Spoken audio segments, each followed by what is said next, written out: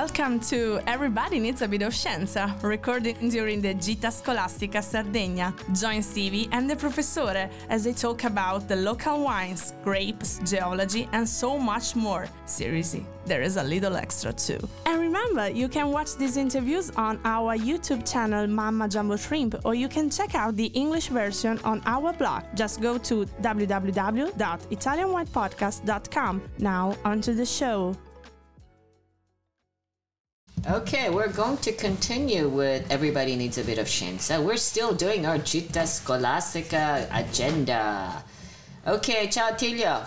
Buongiorno. Ciao. Allora, siamo al quarto giorno e andiamo a Tallana. E stiamo risalendo. A Tallana e Galtelli. Spiegaci un po' dal punto di vista geografico. Allora, io volevo però fare concludere il discorso di prima. Sì. Perché no, ma dal punto di vista geologico. Ok. Perché in Italia ci sono solo due faglie. Per esempio in Germania c'è la grande faglia del Reno, in Francia c'è la grande faglia del Rodano. Sono due faglie tettoniche, no? Si sono formate quando Africa ha spinto l'Europa e ne ha modificato gli assetti e le disposizioni. Basti pensare che prima di avere l'assetto attuale la Sardegna era parallela alla Liguria, poi si è spostata così, ha ruotato di 180 gradi, ma prima la Sardegna nell'era secondaria era praticamente un'isola in fianco alla Liguria, si specchiava sulla Liguria tutta la lunghezza. A parte quello, l'Italia ha due faglie. La faglia bradanica, che è quella faglia che collega la Basilicata alla Campania praticamente, è una crepa, e la faglia del Campidano, la pianura che dalla parte orientale va verso la parte occidentale dell'isola di traverso, è una faglia. Se voi guardate l'immagine dall'alto della Sardegna, è un'isola molto montuosa, non ha praticamente pianure. L'unica pianura è questa parte bassa che parte da Cagliari e va poi verso Oristano, per intenderci.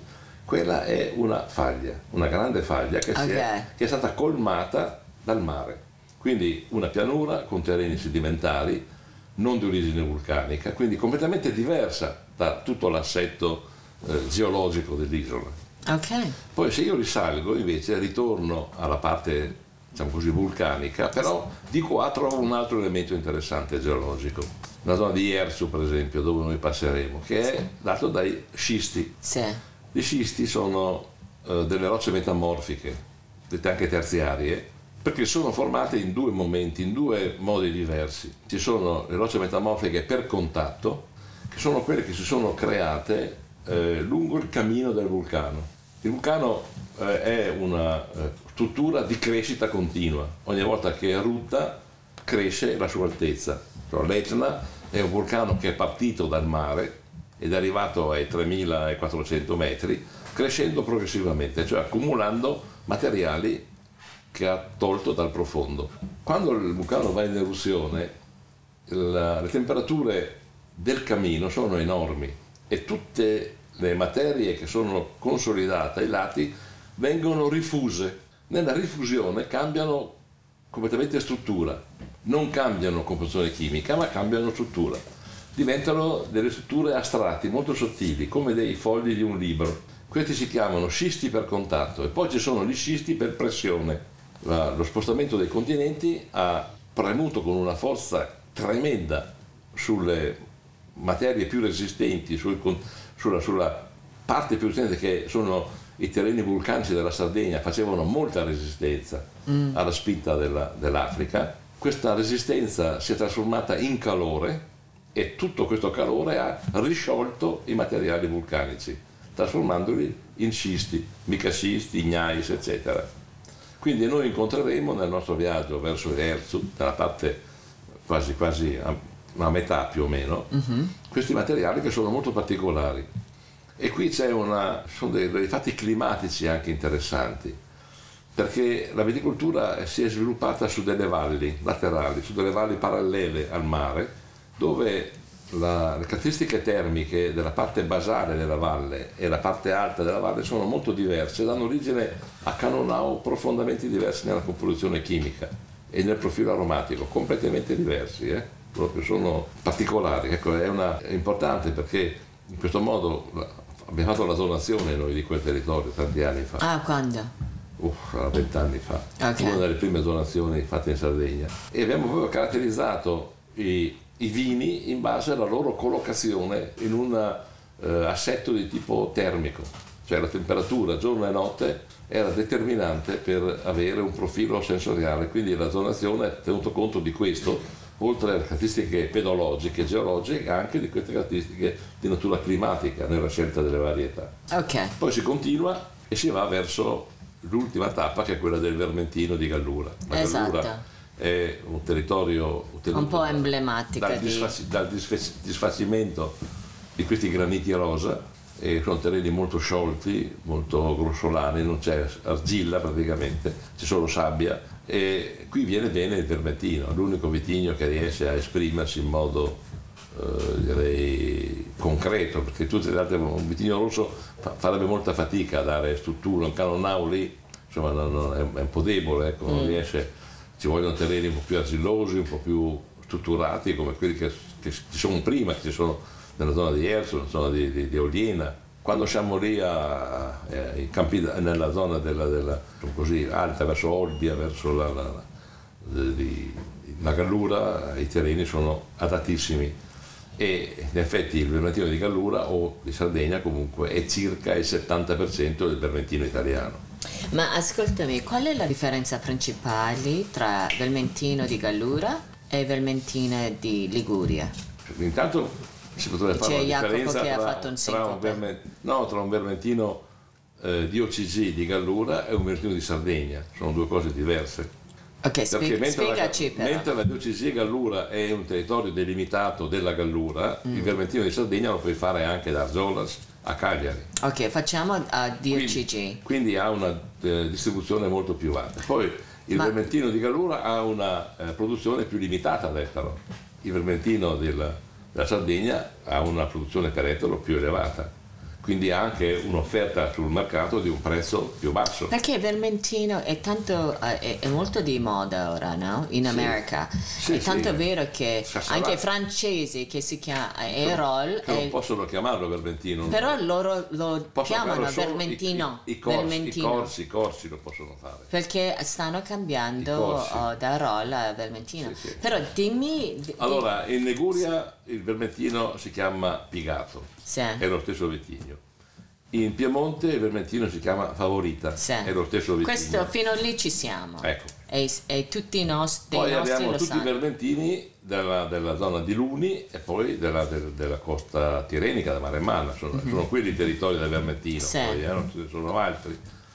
È certo che le caratteristiche sono molto diverse perché sono legate, per esempio, non so, i vermentini per esempio da Pigato, i vini da Pigato di Liguri sono molto più minerali come quelli di Luni, tendono ad avere una maggiore mineralità, anche perché producono meno per ettaro e anche perché probabilmente hanno un decorso di maturazione non così violento come possono avere in Gallura, molto caldo. Quindi la tendenza moderna è di fare dei vermentini meno alcolici, perché il vermentino sarebbe un vitigno che produce molto zucchero e quindi si va a 14-15 gradi, però non si vuole più fare un vermentino così. Quindi si fa la vendemmia un po' Un po' prima. precoce, esattamente 12 gradi e mezzo, quindi è un vermentino che ha caratteristiche più lineari, più verticali, ma maggiore acidità, maggiore freschezza, forse non è così aromatico. Allora cosa si fa? Si fanno due vendemmie, una vendemmia precoce 70% e una più tardiva 30%.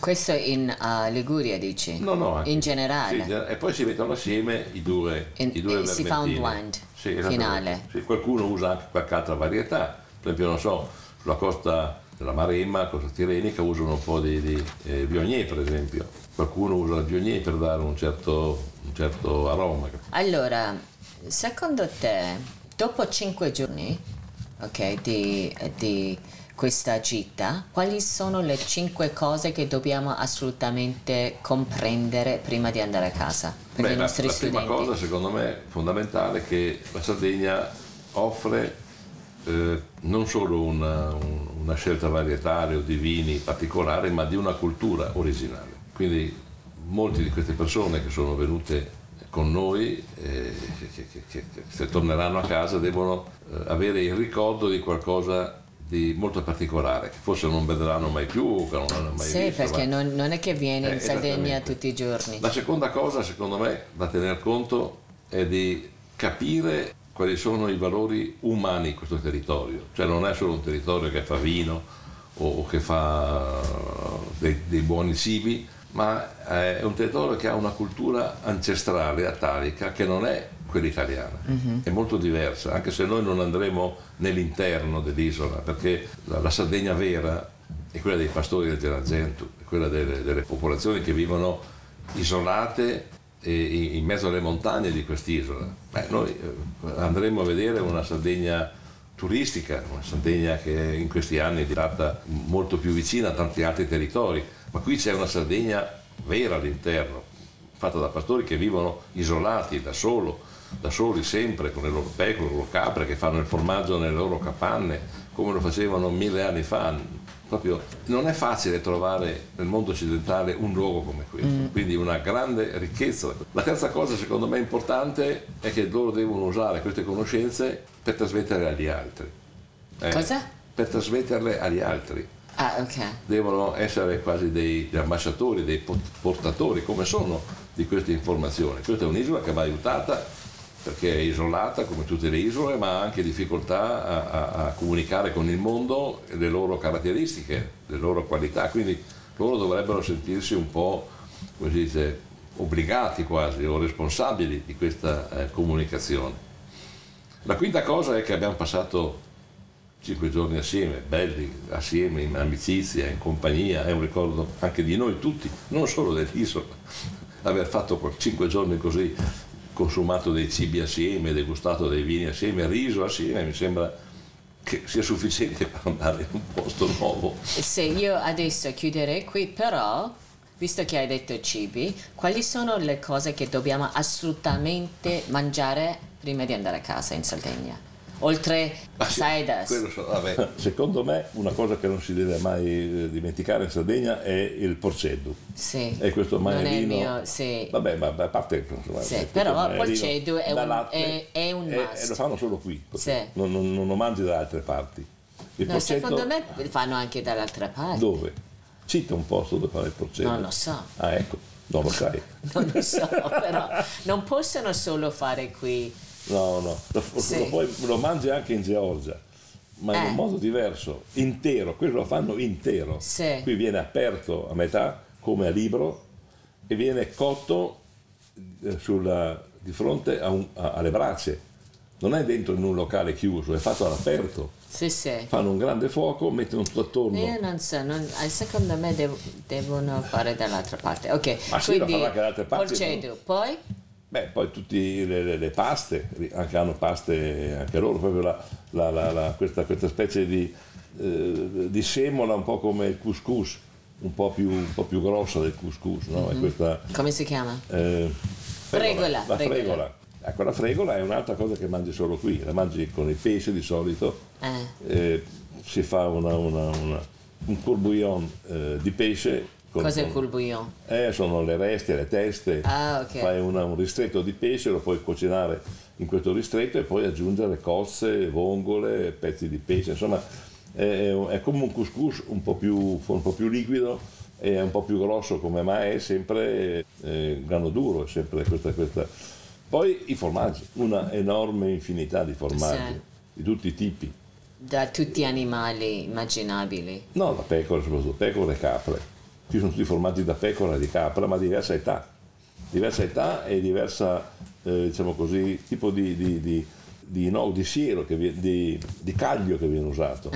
Puoi usare cagli animali, puoi usare cagli vegetali, cioè il cardo per esempio, fai pecorini di un certo tipo, oppure usare cagli di agnello o cardi di... Qual è il tuo preferito? So che te Io lo non mangi. posso mangiare formaggio, quindi... No, però quelli stagionati puoi mangiare. Sì, ma dopo un anno però, devo mangiare i pecorini dopo un anno che sono molto tosti, allora ci vuole un bellissimo vino di Vernazza d'Oristano. Esatto, ecco, vedi, torniamo a Vernaccia di Oristano. Sì, e poi o dei vini anche dolci che fanno, per carità. E poi la grande ricchezza di dolci.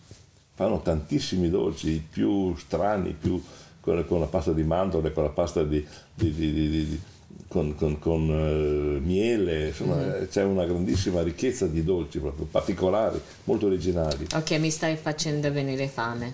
Ok, allora chiudiamo, salutiamo i nostri ascoltatori. Avremo veramente tante occasioni di mangiare cose so buone. We are ready to rock and roll. Thank you for joining us and see you next time on Everybody Needs a Bit of Scienza. And that's a wrap, everybody. Ciao ragazzi.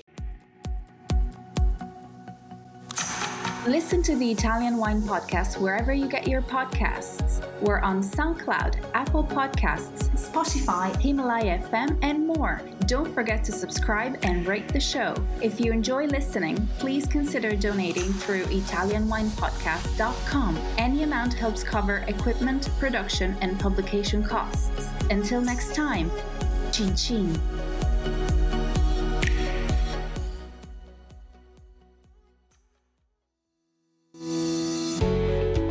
Guys, I'm Joy Livingston, and I am the producer of the Italian Wine Podcast. Thank you for listening. We are the only wine podcast that has been doing a daily show since the pandemic began. This is a labor of love, and we are committed to bringing you free content every day. Of course, this takes time and effort, not to mention the cost of equipment, production, and editing. We would be grateful for your donations, suggestions, requests, and ideas. For more information on how to get in touch, go to ItalianWinePodcast.com.